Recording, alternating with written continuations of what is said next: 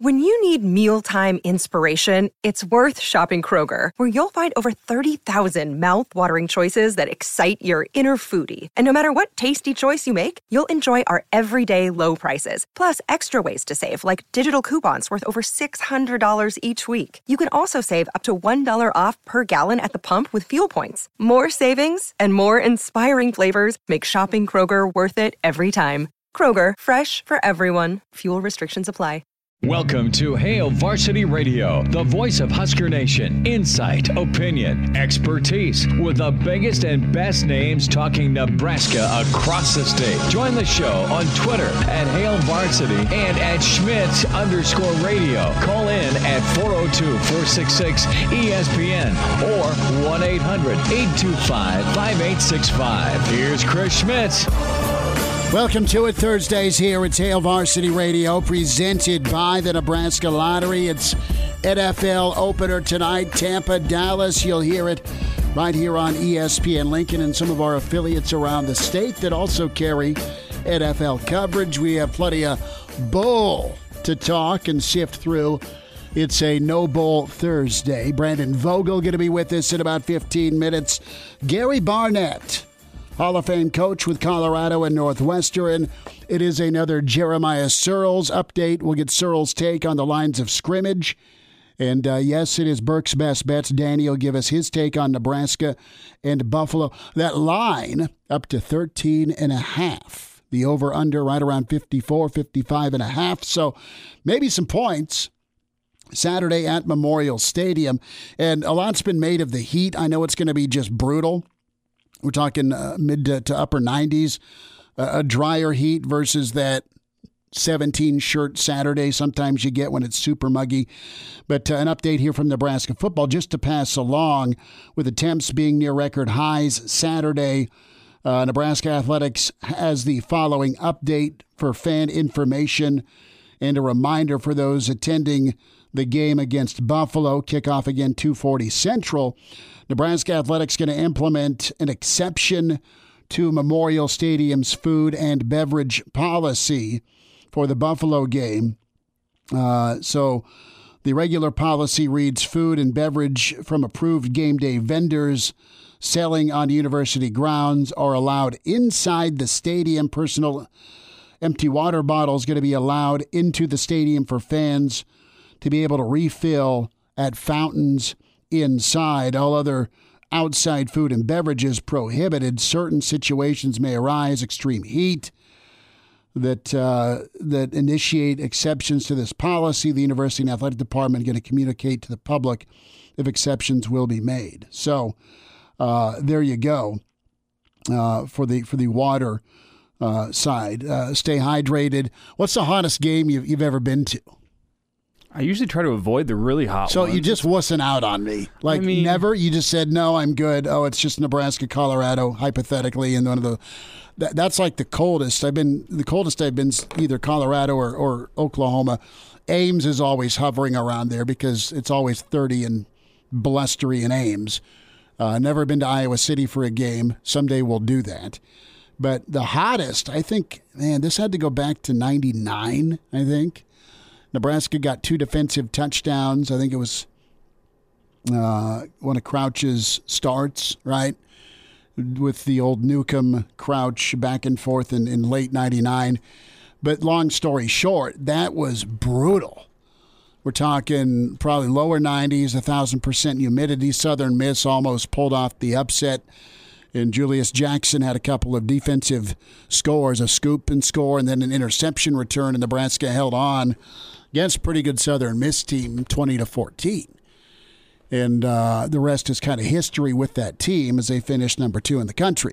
But that's the hottest. We were in college. We were not wise with our choice of hydration before the game. And then some of us may have woke up in the third quarter. I mean, it was awful. With an IV in the arm. No, I mean, that's, you joke, but you shouldn't with just, you have a lot of folks that have seen a lot of football, right? And you just want them to stay safe going to the football game because it's one last roar of summer, right, before fall weather going to sit in. So we'll check in. Brandon Vogel will have a thought on Nebraska volleyball as they were dominant against Creighton last night, and Vogues has the I-80 podcast up and posted, as it's called, entitled the Corned Beef Edition. That's what it's going to come down to as we look at things for Saturday with Nebraska. It's going to be about their beef. It's going to be about their offensive line, and you can always make the case that's the situation anyway, right? But really, as they face an aggressive defense, as they get ready for James Patterson and Taylor Riggins, Buffalo's a little bit leaner, and they're going to just fly off the ball, try and penetrate in, and just raise hell. Okay, that's what Buffalo's going to do defensively and offensively. I don't know. I mean, they want to run the football, but that's my question mark going into this, right? It's going to be Nebraska's run defense against that Buffalo offensive line. And as good as Buffalo has been, we're talking 3 straight bowls and consecutive trips to the MAC championship game. They've got a new offensive line, right? And while they put up a boatload of points against Wagner and ran pretty well, they do have a new back. They do have guys that have been in the program for a while, but beyond Kevin Marks, there's just some guys who haven't been in the spotlight or asked to carry the load in a game of this magnitude. Now, Buffalo isn't going to be scared. Buffalo was at Penn State just a couple of years ago, and Buffalo was only down 7 at half, and then Penn State turned it on. It's going to be interesting here to see how the flow of this game is, right? Is Buffalo able to sustain success? Are they going to hang around, and is their confidence going to grow, and are they going to be forcing this thing to a wire? Vegas says 13.5. What does Nebraska need Saturday? What do you think? 466-377-6800, 825-5865, or Chris at HailVarsity.com. Find us on Twitter at Schmidt_radio for Chris Schmidt, at Herbal Essence for Elijah Herbal. Elijah, is it as much as you don't want to deal with the drama, and everyone's been kicking dirt on Nebraska since Illinois, and you really kind of roll your eyes at Fordham? I don't, because I look at this team that needs something good to happen, and they were able to really kind of put the pedal down second, third, fourth quarter. A tight ball game that's forcing you to play perfect is kind of what Nebraska needs to get better at. Now, how does Buffalo stay in this thing and make it a white knuckler? Well, they'll stay in it. Either A, they're having success with their defense against Nebraska's line, and there's some turnovers forced, or offensively, they're balanced enough to hit Nebraska with some big plays through the passing game, or their O-line. Doesn't matter that they're kind of new and trying to get gelled. Marks gets loose, right, and does his thing on the ground against Nebraska. So that side of it, you're ticked off if you're Nebraska.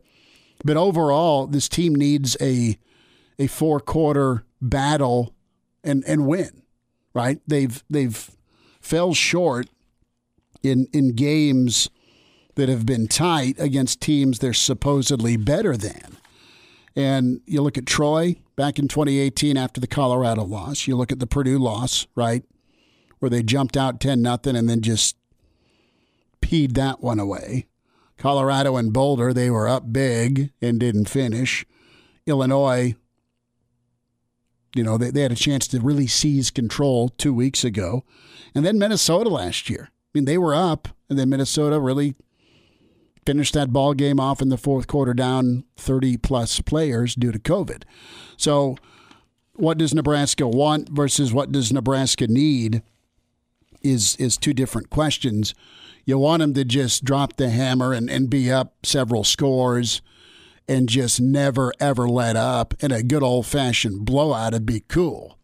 That'd be some of that momentum we speak of going into Norman. Now, what's best for this football team is to probably be tested and then answer the bell. I don't know what the hell game we're going to get out. I know we have fun with our prognostications and projections, but I really can't tell you.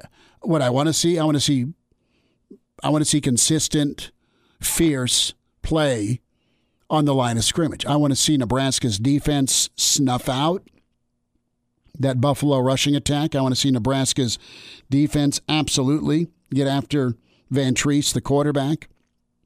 And I want to see Nebraska's defense keep this thing going where they forced 3 turnovers, 2 of which were after Fordham had crossed Nebraska's 50. So keep this up if I'm Nebraska, where I'm shutting down the opponent's offense. I'm getting after the quarterback. I've been great against the run, and make it really, really difficult where eventually that Buffalo defense that's fast and furious and penetrating and aggressive is out of gas because you've been just body blowing them. I want to see that.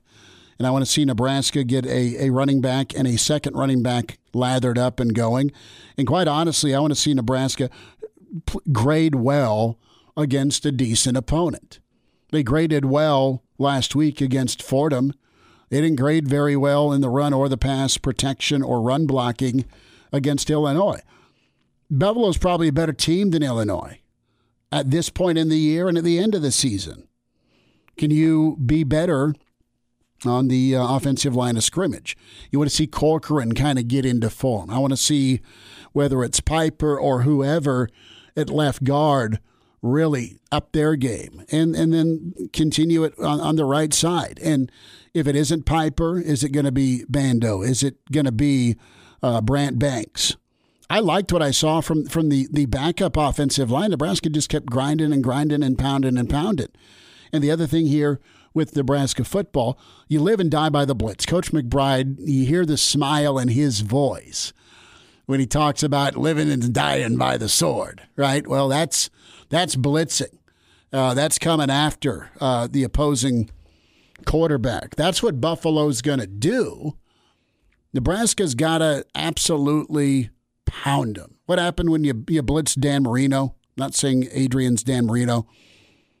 Case in point, go back to a Monday nighter. 85 Bears are undefeated, greatest defense ever. What happens? They didn't change what they did. They didn't change who they are. They came after Marino.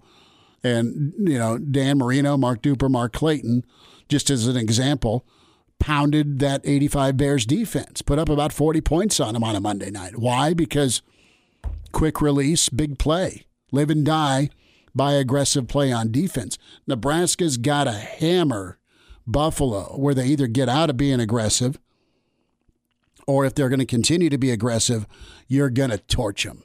You're absolutely going to torch them, and it's going to be up to your play calling. It's going to be up to your wide receivers getting free, and it's going to be up to Adrian being on target because you're going to have some sweet matchups or some ability with the right play call in the teeth of a pressure that Buffalo's going to send at you.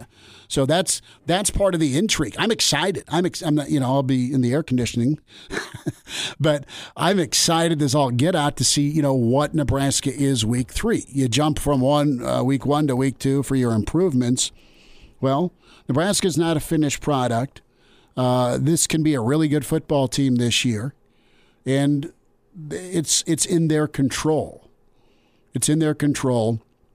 And, I think Scott's pretty locked in. I think his assistants are pretty locked in. And I think Nebraska's learned enough lessons, honestly, by taking some teams lightly or taking their foot off the gas, that I don't think that will be an issue. It should not be an issue Saturday. There's a lot of things this team's trying to overcome, but I think just kind of rolling their helmet out and being overconfident, I think that's gone from their psyche, honestly. So what is it? Are they better players than what a group of 5 team brings in? Are they a better team? Are they better coached? Are they well prepared? Are they just more physically dominant? We all think yes, it should be the answer because you're a Big Ten football team, but they'll get a chance to show it, and that's what I want to see.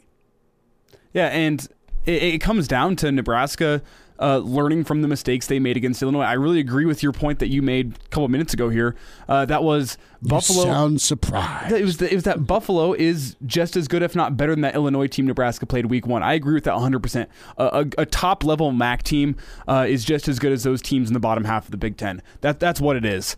So it comes down to, has Nebraska learned from their mistakes? Has they cleaned up things through really putting a beat down on a team like Fordham? Was that enough of a challenge for them to work through the mistakes they made and get better at those mistakes, or are we going to see those same old problems? Because, I think the number one concern is if Buffalo and their defense can win the turnover battle against Nebraska, it is danger time for Nebraska. Amen. And listen, you're gonna have a turnover or two. I've come to expect it from this offense. You're just going to. When do they happen, and what's the sudden change like? Do you get off the field? Does Nebraska get off the field? Yeah, they did against Fordham, or they made Fordham pay with forcing their own turnover. Nebraska is going to try and do that too. And what you can't have is a young group of Buffalo Bulls offensive linemen have a career day against arguably a group of kids up front that are deep, are talented, and have been very good for you, right? It's not like Illinois ran all over them. No, Illinois just held on to the football. There's a couple of drives Nebraska didn't get off the field, and you didn't get any help from your offense, and it was too late if you did. So, listen, team ball game, special teams will be key. You can't have something stupid, right, like a muffed punt, something like that. If you're going to have a turnover, God forbid you do. God forbid you do in the red zone. But midfield's not good. Your own territory's worse. But say there's an interception or a fumble on a guy trying to make a play. You can live with that if your defense can come back on the field and get a turnover on downs or 3 and out. Brandon Vogel's next. Great to be with you at Hail Varsity, presented by the Nebraska Lottery. And we're back. Fellas, think we could listen to the radio on Hail Varsity Radio, presented by the Nebraska Lottery. Yes! That's awesome! Okay, NFL predictions sure to go wrong in 15 minutes. Who's going to the Super Bowl? Elijah's like, yes. It's like he's a Bond villain with this mustache he's growing. 100 on the Denver Broncos to the Super Bowl, please. High. You are absolutely high. We say hi to Brandon Vogel, HailVarsity.com and magazine managing editor, author with John Cook, Dream Like a Champion. Championship form last night at CHI, Nebraska over Creighton. Vogues, we'll get to some football in a moment, but how impressed were you? Nebraska, very impressive against Creighton, but was that something you were expecting from Husker Volleyball to come out and dominate like they did? No, I wasn't expecting that. Nebraska's won every match in that series, and this seemed like one, based on what we'd seen from both teams so far, that Creighton felt like a little bit of a favorite, playing at home, and just with what Nebraska, now we knew they'd been experimenting with various lineups, et cetera, but last night was a big message that I think they put a lot into that match, and it showed. And defensively, if they can play that well defensively, the ceiling's pretty high for this team. That's the case for most Nebraska teams, but last night certainly showed me something. They were incredible and pretty much set the tone with that first set. Second set was a little tighter. Third set was all Nebraska, won by 9 points. And Coach Cook got these players' attention. And you want to talk about how remarkable he is. He's got the rings to prove it, Vogues. But, man, he knows how to button push, motivate, develop, and then let them go do their thing. I mean, it was incredible with just how locked in he had them. Yes, he's kind of a master at that, and coaches that win as much as he does across various sports tend to be pretty good. You know what that particular team needs to hear at that particular time, and it's pretty remarkable.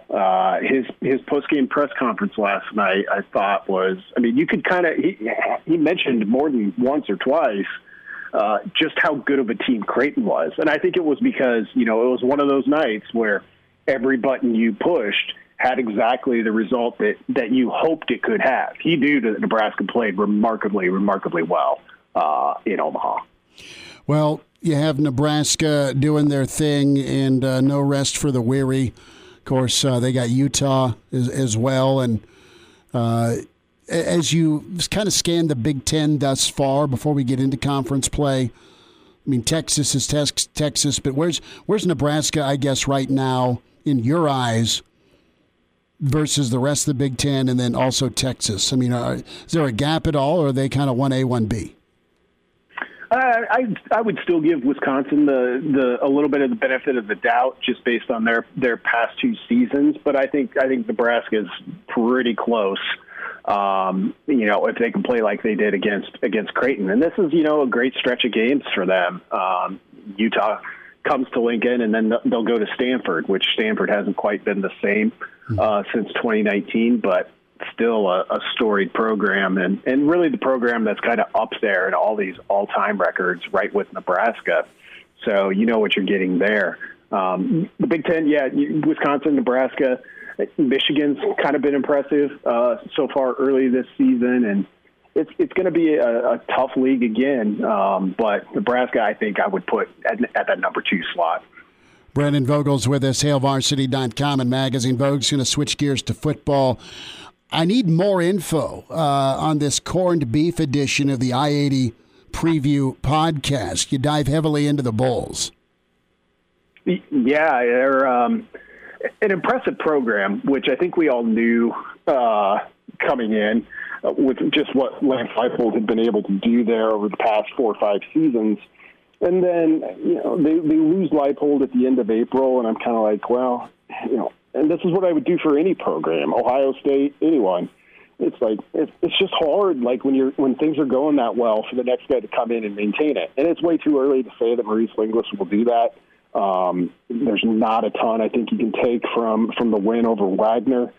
But listening to some of his interviews, both from this week and from over the offseason, came away pretty impressed. I mean, I think that's a program that's going to have some success maintaining the culture that was built there. And that's never a given. So that was kind of the most impressive thing to me about Buffalo. I think they'll play a lot the way they were built to play under Leipold. And that presents some specific and interesting challenges for Nebraska, too. But Brendan, still with the amount of talent that Buffalo lost, like what do you think the skill level of this Buffalo team is? We were talking about it in the first segment, and Chris and I sort of thought that it's a team that's really being a top half of the MAC team. It's a team that's kind of comparable to a lower level Big Ten team. Would you say that's fair, or do we even really know, considering they've only played one game? It's pretty early, but I would be very surprised if we get to the end of the year and we don't look at whichever power ratings you prefer. Like I think Buffalo's better than Illinois, and we know how the Illinois game went for Nebraska. Granted, it was on the road. This one's at home, which should be worth something. Hopefully, that was kind of an emphasis point for Coach Frost and the team over the offseason. But yeah, and Buffalo is built like a lot of Big Ten teams. The way that they play, they seem to have, and this predates even Leipold, they kind of seem to have a never-ending supply of good running backs, and that's the case again on Saturday. Kevin Marks was their 1B back last year. He's their top guy now, but got another running back in Cook who had a really good game in the opener. They've got a quarterback that I think is perfect for their system. And then you look at their pass rush, and they've always had guys that are good too on that front. I think I saw a tweet earlier today. Buffalo has 10 guys on NFL rosters to open this season.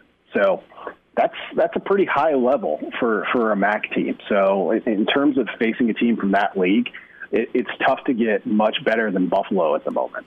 Brandon Vogel's with us, HailVarsity.com and magazine.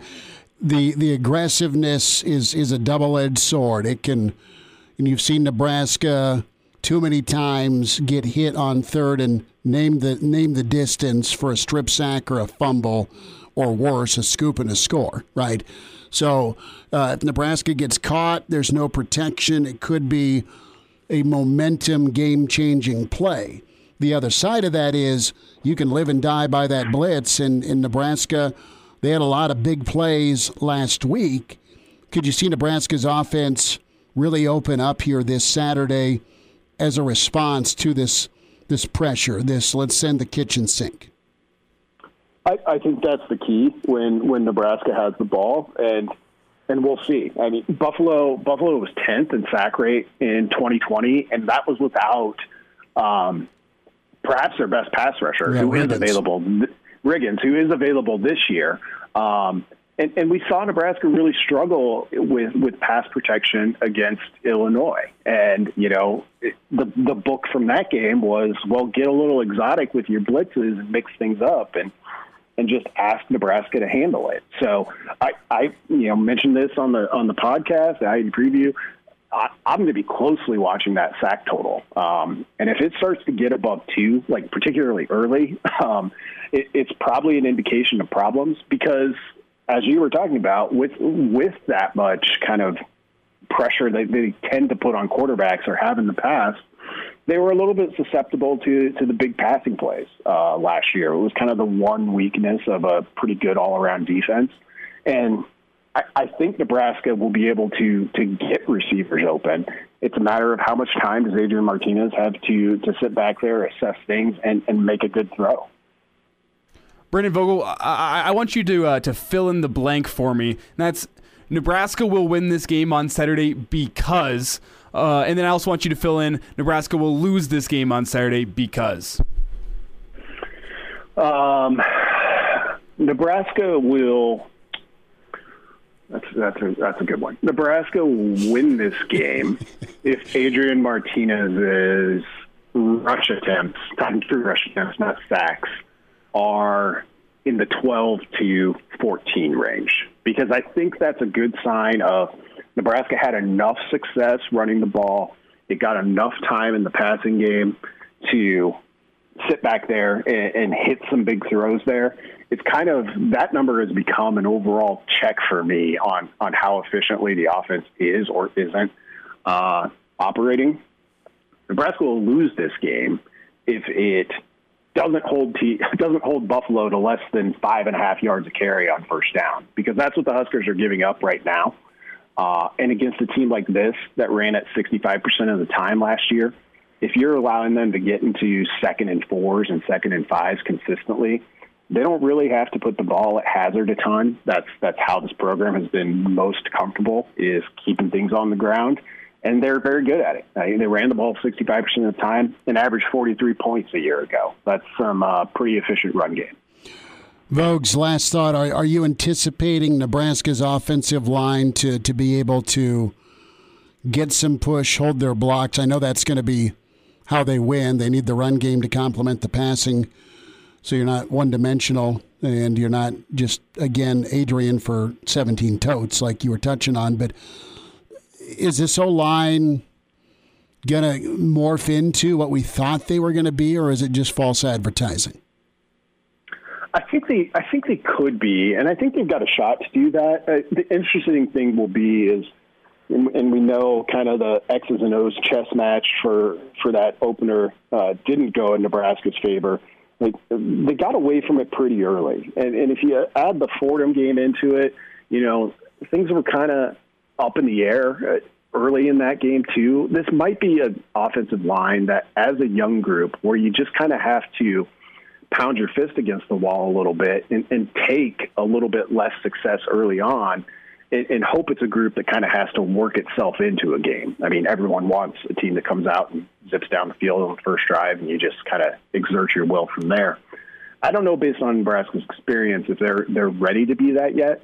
So that'll be another real interesting one, is if those runs in the first quarter aren't having the kind of success that Nebraska fans hope, are the Huskers willing to stick with it? Because the best way to exacerbate an already dangerous pass rush is to be behind the chains a lot. That would be a problem for the Huskers. Brandon Vogel, managing editor, HailVarsity.com and magazine, the I-80 Preview Podcast. Be sure to subscribe to it, HailVarsity.com, the Hurrdat Media platform, and great stuff and preview from Vogues there. Of course, his book with John Cook, Dream Like a Champion. Vogues, we'll talk Saturday. Thanks so much.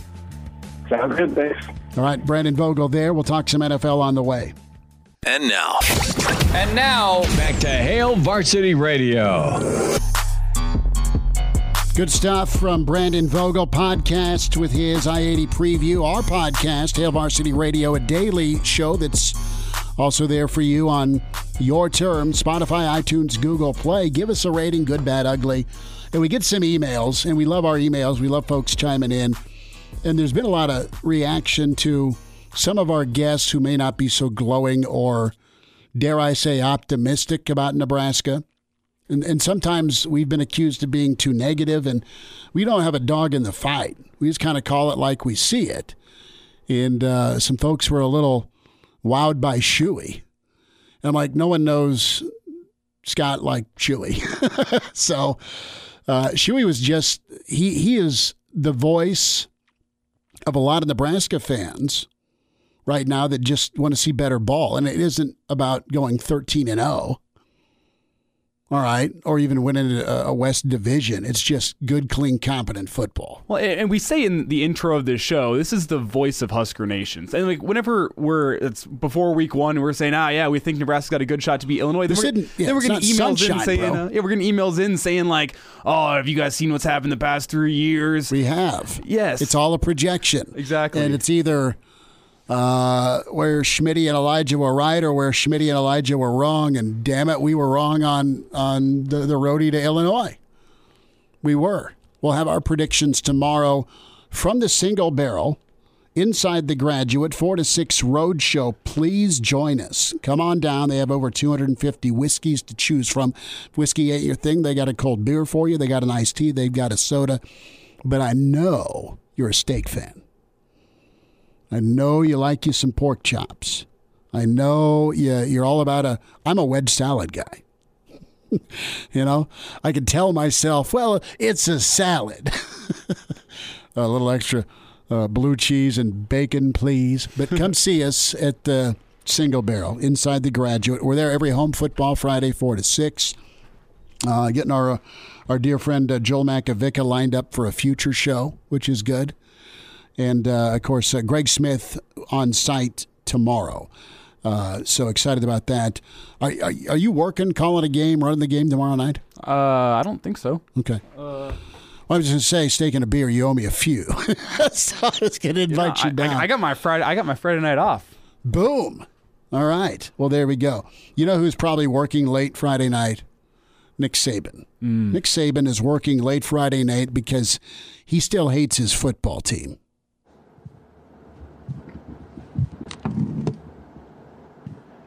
Okay, I think several years ago, it was the 6th or 7th game of the year. We just beat Texas A&M, and people started talking about our team, and I had to bring everyone's attention to what I referred to as rat poison. All right, so now we basically played one half of one game. All right, we went ahead 27-0 in the game. And then it was basically 17-16 after that with 2 stops inside the 5-yard line. And, so we didn't maintain our intensity in the game. So we were affected by the scoreboard. So we haven't proven that we can play for 60 minutes. Then we come out on Monday and really not ready to practice, I guess because of respect we have for the opponent. I don't really know all that, or maybe it's what they read on social media or in the media or whatever after one half of a game this season. And, then it was hot yesterday. So we got every external factor in the world that is affecting our ability to maintain intensity and play the way we need to play and practice the way we need to practice to improve. We got the scoreboard affects us, who we're playing affects us, the heat affects us, the media and what you guys write every day affects us.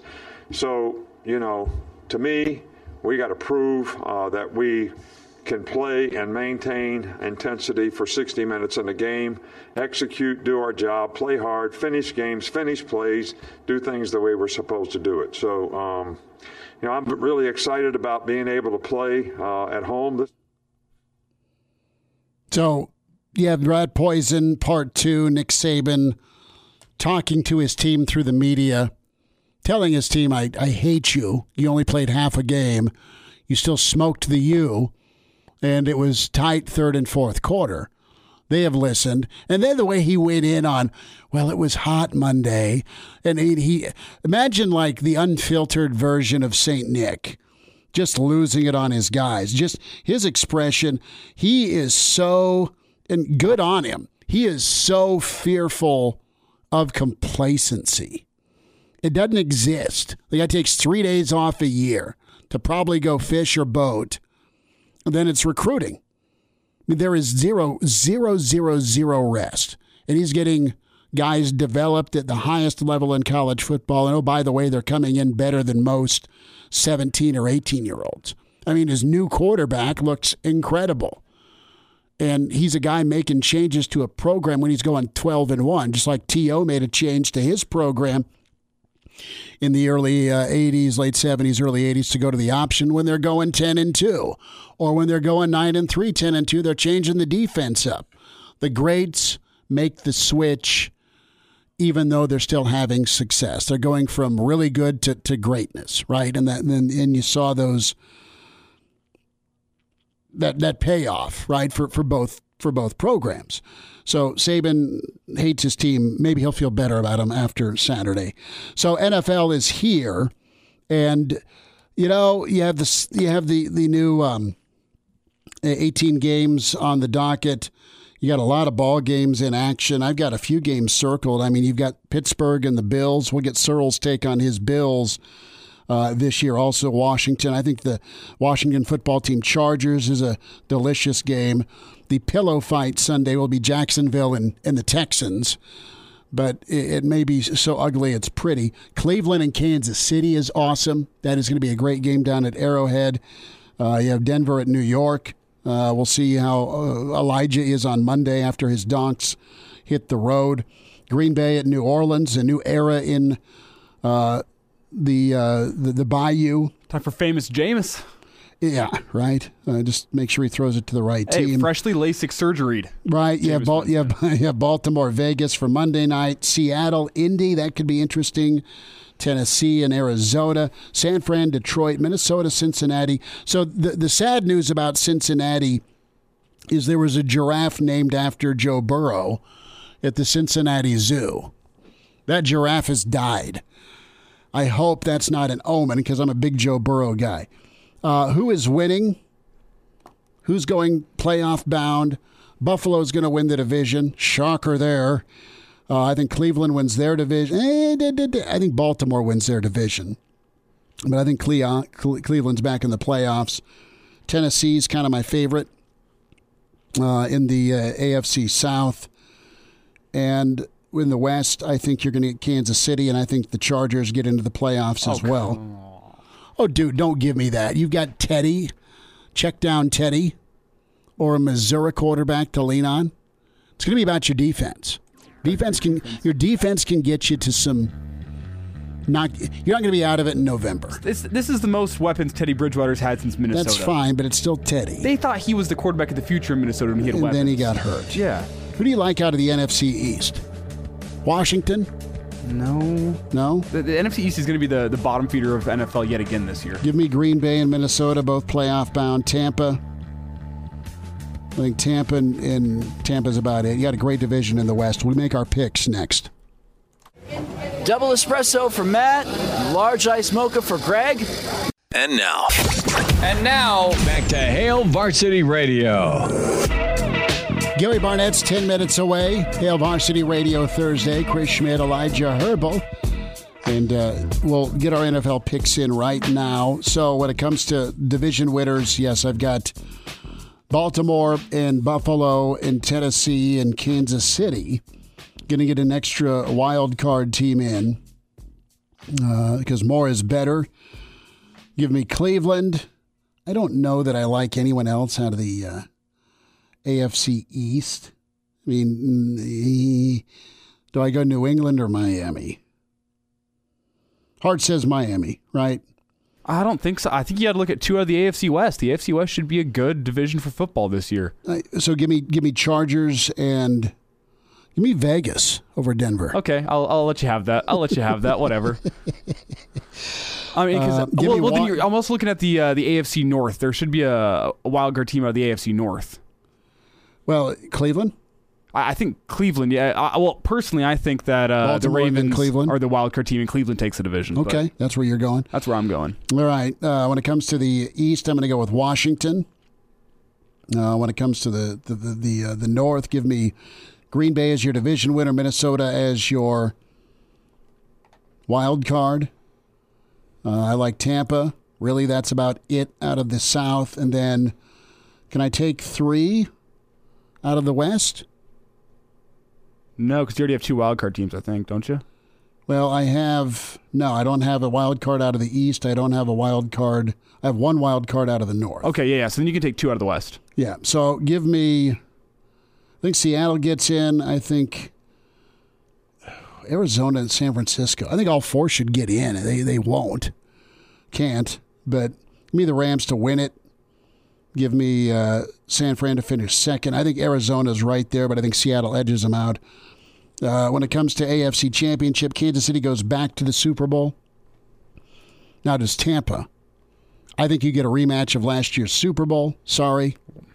And I think Kansas City wins this time over Tampa. Okay, I don't think I have Tampa I can always see the Chiefs making it. I don't have Tampa making it from the NFC, though. I think Green Bay makes it. I think Aaron Rodgers in his last hurrah with Green Bay. As much as he hates his head coach and the GM, he may, oops, I shot my pinky toe off with a BB gun. I got Green Bay going to the Super Bowl. I've always picked Green Bay. But there's too much venom for that type of swan song, isn't there? Or is it the perfect fairy tale? I think perfect fairy tale. And I think Green Bay is fantastic. Don't get me wrong. That's it. I mean, it's going to be Tampa, Green Bay for the NFC Championship again. Yes, I agree with that 100%. You could also make an argument for that Cardinals team, but I don't think they're there yet. I don't think Kyler Murray is there yet. So I'm looking out of the AFC. Chiefs most likely going to be the Super Bowl team, but I also wouldn't discount the Browns and Titans, 2 teams that have been down on their luck for a long time. I think it's going to be one of those 2 teams in the AFC Championship game, whether it's the Browns and the Titans against the Chiefs. Well, you had Cleveland get there last year, and just couldn't match up. With Baltimore and their running back situation, kind of a mess. Getting Le'Veon Bell was sneaky good. Because he's got something to prove, and he's going to ball out twice against Pittsburgh. Well, he's had something to prove for the last 3 years, though. Yeah, but this is a good situation. I mean, running backs have been successful, and you got him and Lamar as a dual threat, right? Reminder, 70% of people are in fatal crashes in Nebraska. They don't wear seatbelts if used properly. Seatbelts can and will reduce risk of fatal injury. Your best defense is buckling up. This message brought to you, rather poorly on my end, by the Nebraska Department of Highway Safety Office. Welcome to Hail Varsity Radio, the voice of Husker Nation. Insight, opinion, expertise, with the biggest and best names talking Nebraska across the state. Join the show on Twitter at Hail Varsity and at Schmitz_radio. Call in at 402-466-ESPN or 1-800-825-5865. Here's Chris Schmitz. Back to it. It's Hour 2. It's Hail Varsity Radio, presented by the Nebraska Lottery. Chris Schmidt, Elijah Herbal. We'll hear from Jeremiah Searles coming up here. Former Husker standout and NFLer. His take on the Big Red against Buffalo. We welcome in the Hall of Fame coach with Northwestern and Colorado, Gary Barnett, with us. Coach, how was the golf today? You know what, Chris? I took a day off and just read. So I got some minutia things done, but did a lot of reading. So need a day off every once in a while. Well, that's understandable. I mean, most of the time, the days end in Y, right? And you're out there making it happen on the course. So good. Actually, the course is closed. So that's why I didn't play. But the other sounded better. No, I know. You needed some me time, and it was time to read, right? Well, good for you. I want to get into week one last week, and you had some impressive showings. I think what Iowa did to Indiana, I think of what Alabama did to Miami. Now, Nick Saban's not impressed. He's all sorts of PO'd this week with his press conference. Oklahoma scared by Tulane, a defensive slugfest with Georgia and Clemson. I got to ask you, did you ever, at least from a perception standpoint, the world's patting you on the back because you throttled somebody, but were you ever ticked off after what was perceived as a big win or a sound win as a coach? Well, I don't know that I was ever ticked off. I could always enjoy, winning's too hard. Especially some of the programs that I was trying to build or that was around. So it's a hard feat unless you're just in the right place all the time. But it's hard, and I think you need to take time and appreciate it. And then you've got to also take time to see what you can do to get better and how you can get better. And it's a lot more fun trying to get better after you win than after you lose. But, I don't know that I ever recall being, as upset or, Nick's talking to his team. He's not talking to the media. So he just doesn't want them to bite on that poison as he talks about it, and I get it. I really do. And his approach has worked, and it does work, and for him, that's the best way to do it. Did you have a different word or name for what he calls rat poison, getting a little fat and happy? I'd have to think about that, Chris. I don't remember having a word. I just, I know, like every coach, you sit there and say, okay, these guys are the same guys that wrote bad things about you 2 weeks ago, and now they're writing good things. And much like what Nick said in his statement, he says, who are you going to listen to? Mm-hmm. I'm in this with you. They're out here just to watch you and make an evaluation. So, we're in this together. Let's listen to each other was sort of my approach. Gary Barnett's with us, Hail Varsity Radio. Did you have a chance to see much of Nebraska? If so, did you take anything away against Fordham? I only saw a little bit of the Nebraska game. I think Fordham played hard. The first two quarters, they 220 yards or something in the first two quarters against Nebraska. They played hard, and one kid had 30 tackles or something like that. That is amazing. Mm-hmm. But in the end, it ended up the way it was supposed to end up, and that's what generally happens in these games, Chris, is people feel themselves out. The other team is playing like crazy, and, it takes you a while to settle in, and then you settle in, and the guys that are supposed to win. And that's pretty much what happened there. And, the little that I saw was just some great catches by the transfer, that from Montana, Torrey, and so he looked really good. Still 2 turnovers, and you don't ever like to see that. But I looked as I watched the little bit that I did. It just looked like it eventually just Nebraska took over and did what they were supposed to do. Coach, going to switch gears to Buffalo. We'll go around the slate, and of course, a big game in Boulder this weekend as well with A&M coming to town. But what do you know, and what are your thoughts on Buffalo? What's your early read on this matchup for Nebraska with Buffalo coming in? Really a well-built program by Coach Leipold, who's now down at KU, but Linguist comes in, and he's a young, energetic guy, and he's done well at several programs. Well, Buffalo has good players, I can tell you that. And when Lance was there, they were extremely well coached. I don't know yet about Lindquist, but when Leipold was there, they were well coached, and you guys found that out last year. But it's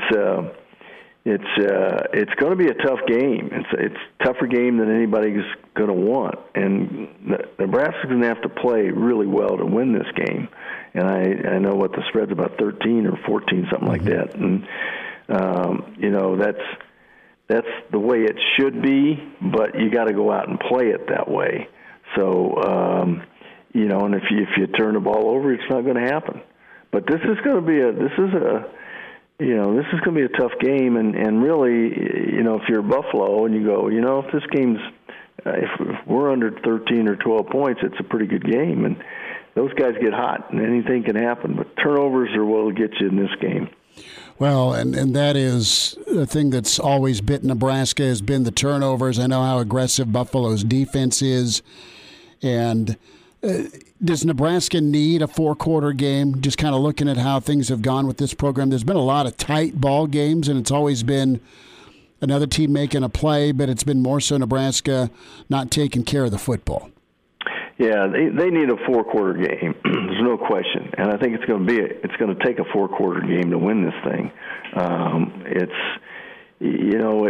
Nebraska's already established that it's not that much better than anybody right now, and so everybody you play is going to feel like they have a chance. And when they have that kind of attitude coming into your game, I mean, everybody always has a chance, but it's a better chance than that now because. You can look at film and say Nebraska will give this ball back to us, and you just got to keep playing hard. So I think every game they play is going to be a tough game. Coach, with Oklahoma on the schedule next week, are you worried about Nebraska overlooking this whenever you consider the type of teams that have come into Memorial Stadium and beat them over the past couple of years? Would you be worried as a coach that the Nebraska team is going to be overlooking Buffalo? After you lose to Illinois, I don't think you have the luxury of overlooking anybody, and so I think that I don't think there's any way those players at this point in time are going to overlook anybody that they're going to play, especially a pretty well-respected opponent like Buffalo. So I think as a fan that's easy to do, but I don't think as a player or coach that's even a possibility. I don't really want to go here, but what about Buffalo overlooking Nebraska because Coastal Carolina's on deck, Coach? Well, you're going to have to deal with that one there, buddy. You're like, I'm moving away from that one. Gary Barnett's with us here on Hail Varsity Radio. What's your take on Sparty? They looked pretty impressive against Northwestern. The running back from Wake Forest had a great game. Northwestern changes coordinators. They lose 2 first-round draft choices. That's uncommon for them to have 2 first-round draft choices. They lost a lot. Offensively, they're struggling. They struggled with that quarterback 2 years ago, and to me, that was not an unpredicted game to have it go like that. So I think Sparty's better. 17 transfers helps. They're better, and I think Northwestern's going to struggle all year. What about Clemson? Are they just run into a buzzsaw in Georgia, or is Clemson maybe not what they've been? Well, I think they ran into a buzzsaw. That was one unbelievable defensive performance. But at the same time, there wasn't anything in that Clemson side of the ball, especially the offensive side, that gave you a lot of confidence that they're going to be a fast strike, great offense again. I mean, I watched that game, and they struggled. They struggled up front. The quarterback struggled from the get-go. They lost one of their receivers for the year. They lost a safety for the year. But there wasn't anything in that game. I mean, Georgia was never even threatened by the Clemson offense. So, that one looks like, there could be some changes coming down there. Let's go to Ohio State. I mean, that was a tight ball game. It sucks for Minnesota that Ibrahim got his Achilles popped, and Man, Minnesota's just so scrappy, and I mean that as a compliment, but Ohio State really just was incredible with some big plays a week ago. Now Oregon comes in. Do you have an early feel on Ohio State? Are they, again, a wow factor team that could be a playoff team? They're supposed to be, but what's that first impression like for you for the Buckeyes with Oregon coming in? Well, I'm not ready to commit to a wow kind of team, but I'm ready to commit that they got a lot of players on that offense that can play. You know, I thought they struggled on defense against a pretty good offensive group. I mean, Morgan at quarterback, and they were without their best receiver as well, and Ibrahim just ran right through them. But to me, that defense is suspect. Offensively, it looks like they're going to have a lot of firepower and be able to do a lot of things, but I'm not sure they're a wow team. Coach, it feels like in the modern college football game, you can go as far as your quarterback can take you, and I wasn't all that impressed with C.J. Stroud's performance. I know it was his first game, but where I was impressed at quarterback this week was down at Ole Miss. Matt Corral, he had a great game against Louisville. Are you buying the hype on Kiffin and what he's built out there at Ole Miss? Are they a team that could be, putting a scare into the Georgias and Alabamas of the world this year? Well, I think they are. I am buying it because I watched them last year, and they were fun to watch on offense. They were you had to turn your head when they went on defense. But it looks as though they played really well defensively. Now, Louisville was not very good, and you got to take a little bit of that with a grain of salt because they were not very good at all. But Corral is a great player, and all the pundits have talked about him and rated him really high. I agree with him, and he was that way last year. So, yeah, I think they've got a really good football team. That program and where it is and the history of that program is such that it can be an LSU type of program year in, year out. Gary Barnett's with us a couple of minutes here, Hail Varsity Radio. Coach, thought with Iowa State this weekend? Gosh, I watched both those games, and I just can't imagine that Iowa State's favored in this game. I know it's at home, but they have yet to beat Iowa. Campbell has yet to beat Iowa, and I don't know. I thought Iowa looked really good, and so I mean, it's hard for me not to pick Iowa and take the points in this game. I don't know how you do it. No, Iowa looked great. They've got momentum. They trounced a really good or a supposed good Indiana team. So what are you looking at here Saturday in Boulder as Jimbo and company roll in? Well, I think A&M is a legitimate potential playoff team. The quarterback is going to be special before it's all over, and he can run. He can run as well as he throws. They've got players. Their defense is just sensational, and they're really good. I think Colorado survived. I mean, they had to. They were playing a team they haven't seen, had no film on, et cetera, and they had to adjust a little bit. Quarterback struggled a little bit for Colorado. Missed a lot of open receivers. When I say missed them, he didn't even see them, so he didn't throw them the ball. But that's got to get better. This is a 17-point spread in this game. I think it might be a little high because Colorado's defense is pretty decent, but it's probably pretty close to it. I think 14 points is a little better on the spread, but we've got them here and we've got them at altitude, and that's if altitude's going to make a difference, it'll make a difference early in the season, not late. So maybe that'll help. Coach, about a minute here. When it comes to facing aggressive defenses, that's what Nebraska will see with the Bulls. Were there some pet plays you had to take the top off? Live by the sword, die by the sword against that blitz. Well, yeah, you've got to find a way to get max protection and get a couple throws. And the other thing, you just screen them to death. It's screen and draws. It just usually makes those defenses have to settle down and get back to the line of scrimmage. But and there's a lot of different screens out there that everybody's using. But I would go in and initially thinking in that direction and have myself a couple ways that I could max protect and get the ball thrown down the field, knowing that I was going to get one-on-one coverage. Maybe a swing pass? No, just no swing passes. No, I didn't have any swing pass. Unless it's, if they're not going to cover him, it's always fine to get one out there and involve your backs, but you're going to need protection as much as anything. We'll see how it shakes out. Coach, have a great call Saturday, okay? We'll do it. Thanks, Chris. Take Great care, being Coach. with you guys. All right, there he is. Gary Barnett with us on Hail Varsity Radio. Waiting for him to go off on the swing pass, but, those buff backs were always open. Jeremiah Searles, our favorite Husker NFLer, coming up. Get his take on the Big Red O-line next. And we're back. Fellas, think we could listen to the radio lesson? On Hail Varsity Radio, presented by the Nebraska Lottery. Yes! That's awesome! Back into it. Good stuff from Gary Barnett. We turn our attention to our favorite Husker NFLer on the O-line. Great stuff with the Vikings, the Bills, the Chargers, and, of course, Nebraska football. You'll hear him on the sideline when it's going to be 4,000 degrees. Searles, are you going with the bro tank on Saturday? How are you? Dude, if I could go shirtless, I would. Golly, dude. Last week was just a tease. Beautiful opening day at Memorial Stadium, and now it's just like burn. So, question, how many ones would people throw at you?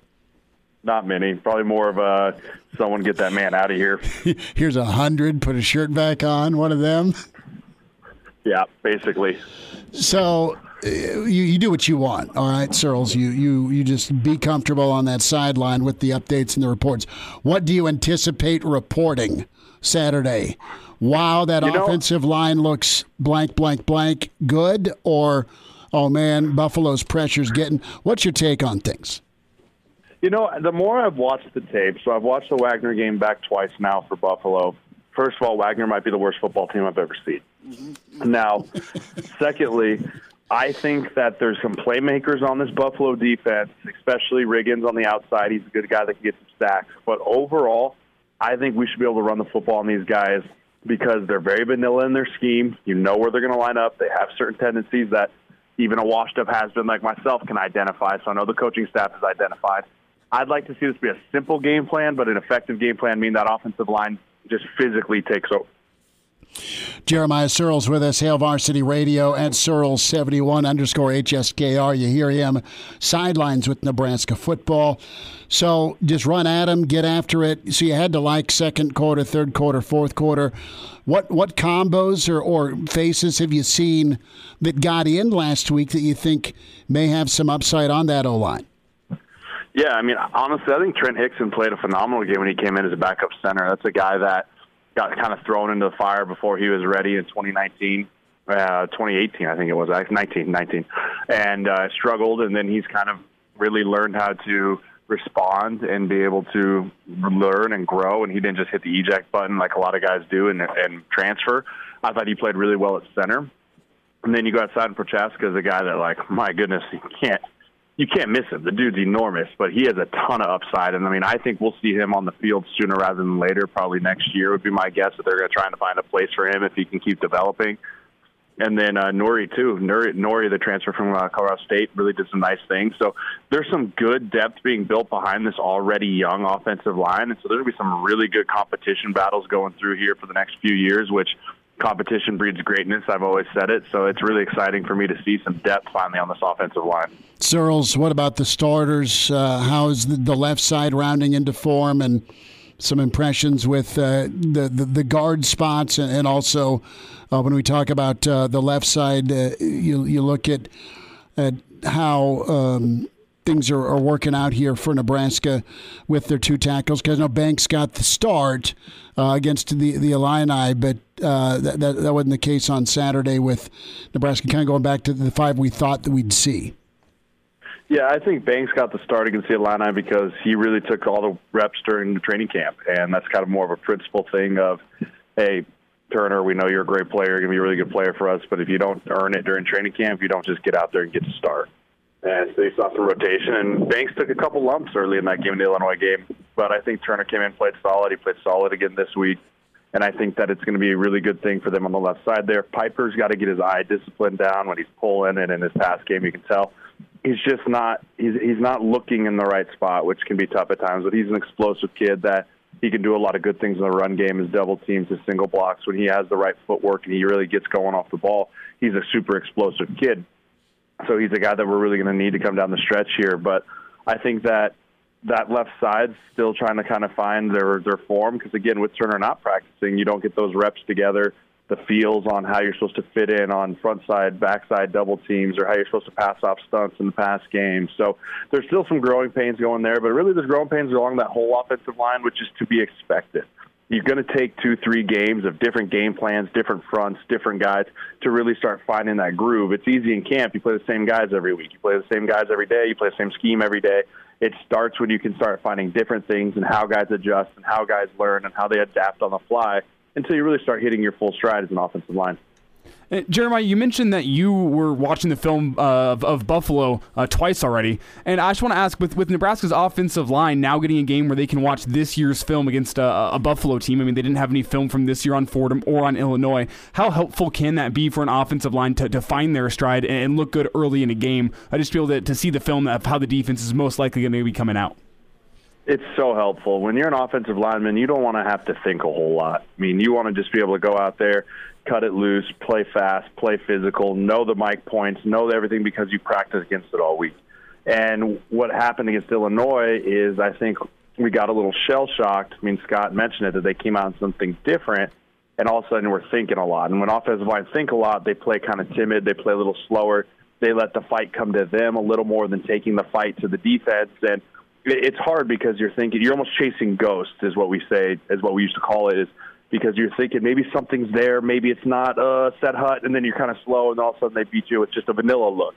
And so I think it's really important that throughout the week, as you study tape, you look at tendencies, you look at how they line up against certain formations, you look at how they play certain blocks, that you just study that up so that when it's game time and when it's going, you're not thinking about any of that. You're just thinking about executing the play that's called, executing the technique that you need to use, and finishing. I mean, execution, finish, and no mental errors are really what you get graded on as an offensive lineman. You want to grade out high in all those. Jeremiah Searles with us, Hail Varsity Radio. Searles, what does this team need on Saturday? Come out and annihilate, or is it okay to have a four-quarter game? You know, I'd like to see this team come out and start faster than they did against Fordham. I think that good teams start fast. They go out and they find a way to get up on their opponents and put themselves in the tempo dictation mode and not fall behind and have to kind of play catch-up. I think this is a game that if we come out and we start fast, a couple 3-and-outs, we go down and score, we get up 10, we get up 13, 14 on this team, then I can see this being a game that we take very much control over, and it's okay to say, hey, we beat this team. We're not going to blow them out by Fordham, but like any means. But I think this is a game we can control and win. Flip that on the other side. Buffalo gets out and gets a hot start, and really we don't smother them from the go. This could turn into a four-quarter battle because there's a lot of veterans on this team that know how to win. Buffalo's had some really successful seasons the last few years, and so there's a lot of players that understand what it's like to win and how fun it is to win and what it takes to win. And so I think that they're going to come out, they're going to play super hard. And again, it's like Fordham, they're playing in one of the biggest stadiums they might have ever played in, on a big game for a lot of these players. So it's definitely going to be, the first quarter is going to dictate a lot of how this game's going to go, because I really think Nebraska can out-physical them and get up on them, but also Buffalo's talented enough to hang there with us if we let them. Searles, a thought as to why do you think Nebraska's been slow out of the gate? I know the Illinois answer, uncertainty, unfamiliarity, but against Fordham, why do you think it was slow? You know, I don't know, and I've been asking myself that as well. I mean, it's a lot of emotion going into that game, a lot of want to, and I think that my only explanation that I can come up with is there was almost, they revved themselves too much, that they weren't letting the game come to them. They were trying to force it because there was so much energy in that stadium. Fans back, first home opener, wanting to get the taste of the bad loss out of their mouths. There's just a lot of stuff that you can almost play with too much energy and too much emotion where you lack execution. And I think that there was a little bit of that. And then once we settled in, and everyone started letting the game just come to them, and everyone just settled in, did their job, not try and do too much, then you saw us start just taking over because of physically how much better we were than that team. So I think that if we just come out and understand, hey, play with energy, play with fire, play with passion, but play inside the game, play within your job, and everyone does that, all 11 guys at one time, then we should be just fine, and we should start fast, because when you execute things, good things tend to happen. I want to get your take on the quarterback O-line relationship, and I know Adrian was going to chat with his O-line, and Greg Austin was like, look, we're going to get some things corrected and then go ahead and unleash if you're going to unleash. How did you take that? You played with Taylor, you played with Tommy, and you had, I think, a great working and then friendly relationship with both. But, what's that dynamic like, and how should it be, in your opinion, between quarterback and O-line? If quarterback's running for his life, is it okay for the quarterback to pipe up? Absolutely, it's okay. And I think that you want that from your quarterback. You as an offensive line want to hold your quarterback to a high standard, and you want your quarterback to hold the offensive line to a high standard, because you two are really what makes everything go. One cannot exist without the other. You have to coexist in really a big way. And so if you think that as an offensive lineman you can go up to your quarterback, it's not about mother effing each other and getting after each other, but it's about constructively talking like, hey, that's not good enough. Or I know you can do better. I expect more from you, but that comes from a healthy respect. And you see how much his teammates and Adrian's teammates really respect him, and especially with guys like Cam Jurgens, who is his center for majority of his career. I mean, they've built a really good relationship where I'm sure that they've had heated conversations, but they're always meant to build each other up, to help with the next best thing. And so I really think that that's okay to get after each other, because that just means you demand more out of each other and you expect each other to be great. Jeremiah, I got time for probably one, maybe two last thoughts here, about 90 seconds. Who do you expect is going to be that running back getting the majority of the carries on Saturday? I mean, Marquis Stepp had a good performance against Fordham, but I think this coaching staff is still high on a couple guys in that running back room. Yeah, I mean, if I'm going off of immediate reaction, I think Marquis Stepp's got to be the guy that takes the first handoff. He's shown the most through these first two games. You've really been looking for someone to emerge, and if you want to say out of those three guys of Irvin, Morrison, and Stepp's really taken the next jump. I think it's because he has that experience. But if they want to keep building for the future, they're going to stick with Gabe Irvin, and they're going to stick with Sevion Morrison, because those guys are the future of the running back room. But I think Marquis Stepp gives you the best chance to win right now and get the most production out of the run game, just with his vision and the way he can stretch and sink things, and he falls forward instead of getting stood up. Searles' NFL question before we say goodbye. Jeremiah Searles with us. The Bills do what this year? The Vikings do what? And your Chargers do what? So the Bills win the AFC East. They meet with the Kansas City Chiefs in the AFC Championship, and it's a coin flip who wins that game this year, in my opinion. The Vikings go 500, I think, this year is a safe bet for them. From what I've seen in the preseason, they just haven't looked great. And I think the Chargers get the wild card spot, going about 10-7 would be my say, maybe 11-6. Get the wild card spot and battle it out in the playoffs, but they're just still growing pains with the young O-line and the young quarterback as they move forward. There you go. Searles' take on the NFL. We'll get your call on Carolina next week. We'll let you ponder that one. But Searles, you get plenty of water and fluid, and can't wait to hear you on Saturday. Thanks for your time today, bud. Hey, appreciate it. Go Big Red. Send me a cold towel. I'll throw one to him. He's in his 30s, but sounds like he was born with a stogie in one hand and a brew in the other. Now, say my name. It's Schmitty on Hail Varsity Radio. I got the body of a taut, preteen Swedish boy. Back into it at Hail Varsity Radio, presented by the Nebraska Lottery. Daddy Burke with us, the pride of Chicago. Burke's Best Bets, you hear him on the VSiN Sports Network, his show Rush Hour, 6 to 7 Central, all over the country, and the iHeartMedia channel. Daddy, we are into week 3 for college football, the NFL on the doorstep. How are you? I'm doing good, Schmitty. I mean, it was a fun week this past week. You know, I'm sure you guys are celebrating down there in Lincoln. The Huskers taking care of business like they should have.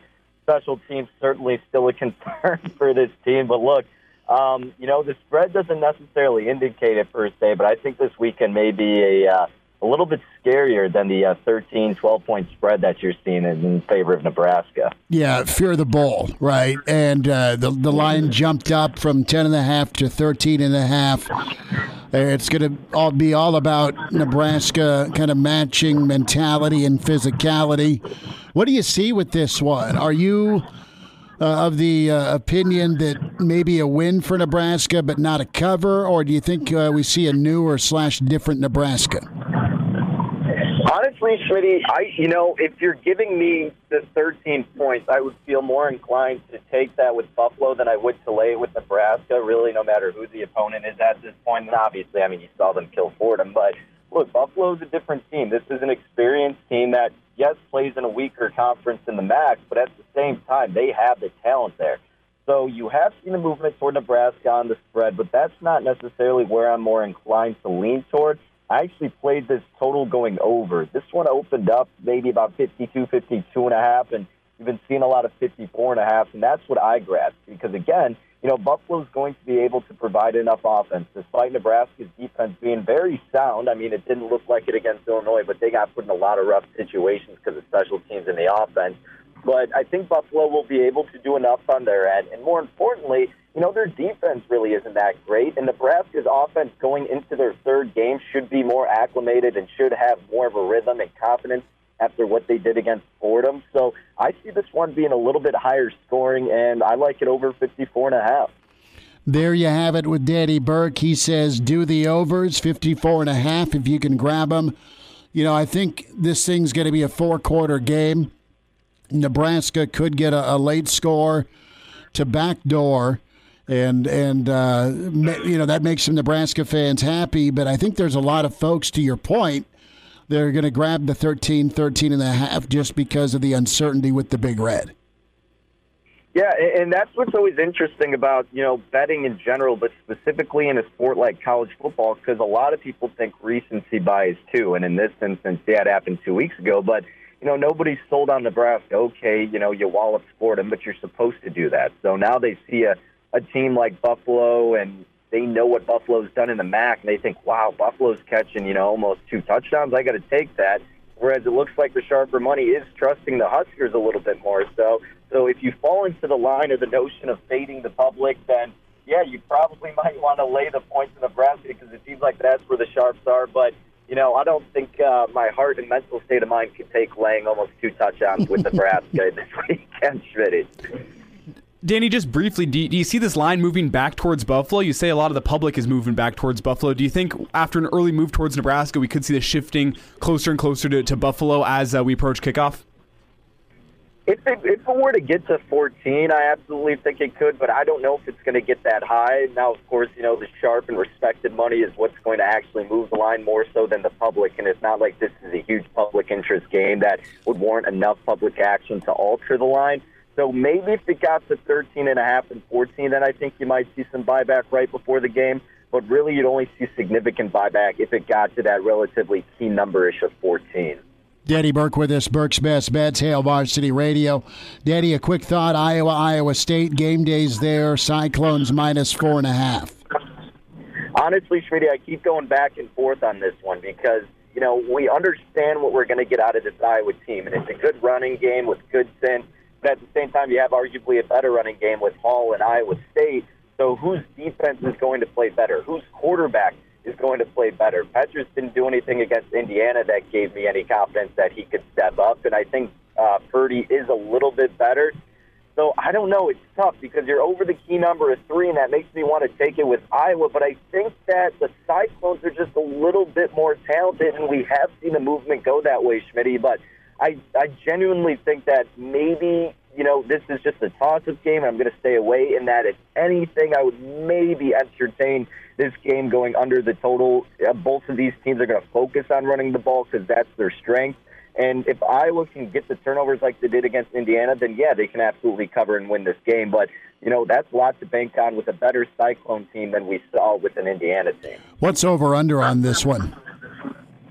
I don't know. I think it was in the upper 40s last I saw, and the movement was going toward the over, Schmitty, which was kind of odd to me. So I think, a lot of times you don't want to be against that sharp movement. where the line's going, but this may be a case where you're getting the better value now, and it's going to see a little bit of buyback down toward the under, closer to game time, because, again, these teams are familiar with each other. Their strengths are the run game, and they both still have two solid defenses. So I think it can be a slow, kind of ugly game that we've seen between these two teams the past few seasons. Daddy, let's hit NFL, brother. And you've got Tampa and Dallas tonight, -9. I think that's a really high number. I know Dallas isn't world beaters, but anytime it's close to double digits in the NFL, that's a bit scary. Your Bears get underway Sunday night out in La La Land as well. Yeah, so it's kind of funny to me to see this Tampa Bay line go to 9. Luckily, I got on it in on this a little bit earlier. So what I did was a teaser with both the Bucs and the Rams in this spot, because what they fall in line with are viable teaser options, and the one area they're viable with is home favorites of just over 7 points, being about a 7.5, 8.5 point favorite, and you tease them down by 6, and that brings you down to the key numbers of 7 and 3. So with Tampa Bay, I had them as an 8-point favorite, brought them down to -2 against the Cowboys tonight. And then with the Rams, they're still laying 7.5, so brought them down 6 points to -1.5. Look, the Bears are going to struggle. There's no way this offense is going to be able to produce anything enough to keep it close. So I think the Rams should be able to take care of business, as should the Tampa Bay Buccaneers tonight. Danny Burke with us, Burke's Best Bets, Hail Varsity Radio, Danny's Dimes. You hear him with the VSiN Sports Network. And, of course, Rush Hour, his show, 6 to 7, Monday through Friday. Hundreds of affiliates. And, of course, iHeart Media Network is where you hear that on the iHeart podcast and streaming channel. Danny, a last thought here, about 30 seconds. Is there it's not a great week of college football, but is there a game you're looking at other than Nebraska?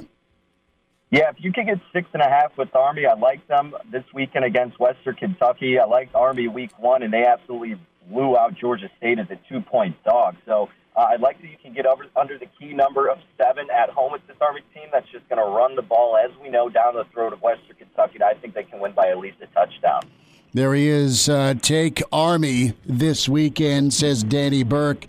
And that line around 6.5, and a triple option, baby. Good stuff. Danny, have a great weekend at NFL. Cheer your Bears on, and we'll see you next week. Hey, sounds like a plan, Schmitty. Take care. All right, love the Pride of Chicago. Good takes from him on the NFL and some college ball. We'll wind down a Thursday. Don't forget, on the road at the Single Barrel tomorrow, 4 to 6. Miss us? Come here, brother. Give me a hug. Bring it in for the real thing. We're on call for you. Catch the podcast at HailVarsity.com, the ESPN Lincoln app, or download them on iTunes. Saddle up, partner. Back to Hail Varsity Radio. One final time on a Thursday, NFL around the corner, Dallas, Tampa Bay, and I know she's rooting her Chiefs on. Deb, the spa lady, with us. Home Innovation Spas, 20th and Highway 2 in Lincoln, off Industrial Road in Omaha, spasonline.com. Deb, are you ready for some football? How you doing?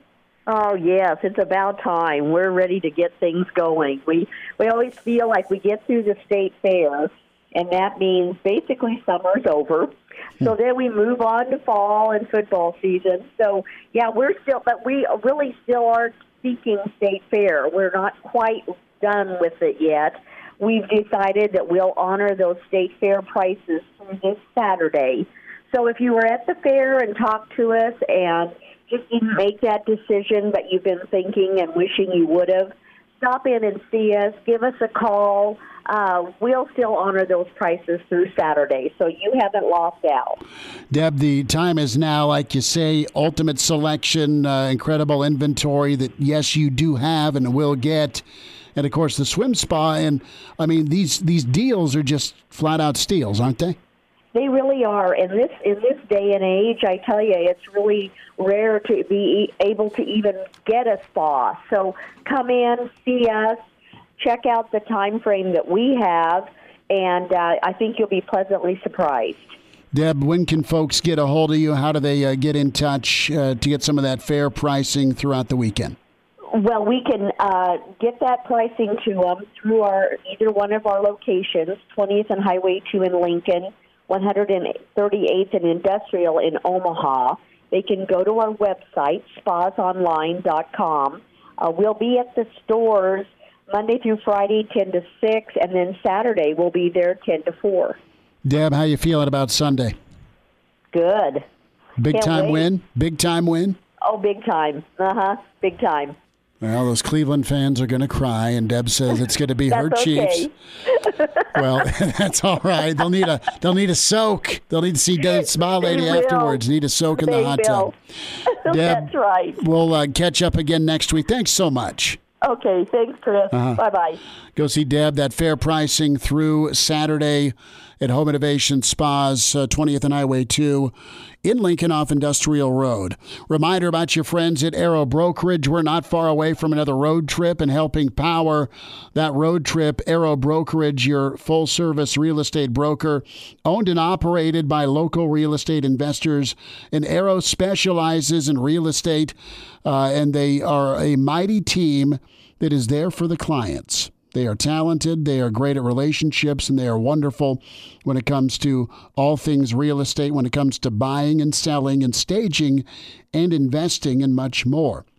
So if you're going to contact somebody today, the two you need to think of is Jenny Limbach and Marcus Schmidt with Arrow Brokerage, brokerage at arrowlincoln.com. On the email, website is arrowlincoln.com/brokerage. And, of course, the Instagram and Facebook at Arrow Lincoln for Facebook at Arrow_Lincoln. When it comes to Arrow Brokerage, helping power the road shows with Hail Varsity on the road tomorrow. Staking a beer for tonight? Yes. Give me Dallas in the points. Dang, I wanted Dallas in the points. I also rock with Tampa Bay. Okay. I get 9.5. Sure. Can we make it 7.5? No. 8.5. 9.5. 9 even. Nine's the number. 9's fine. I'll take the Cowboys and the points. Tampa will win. Talk to you from the Single Barrel tomorrow.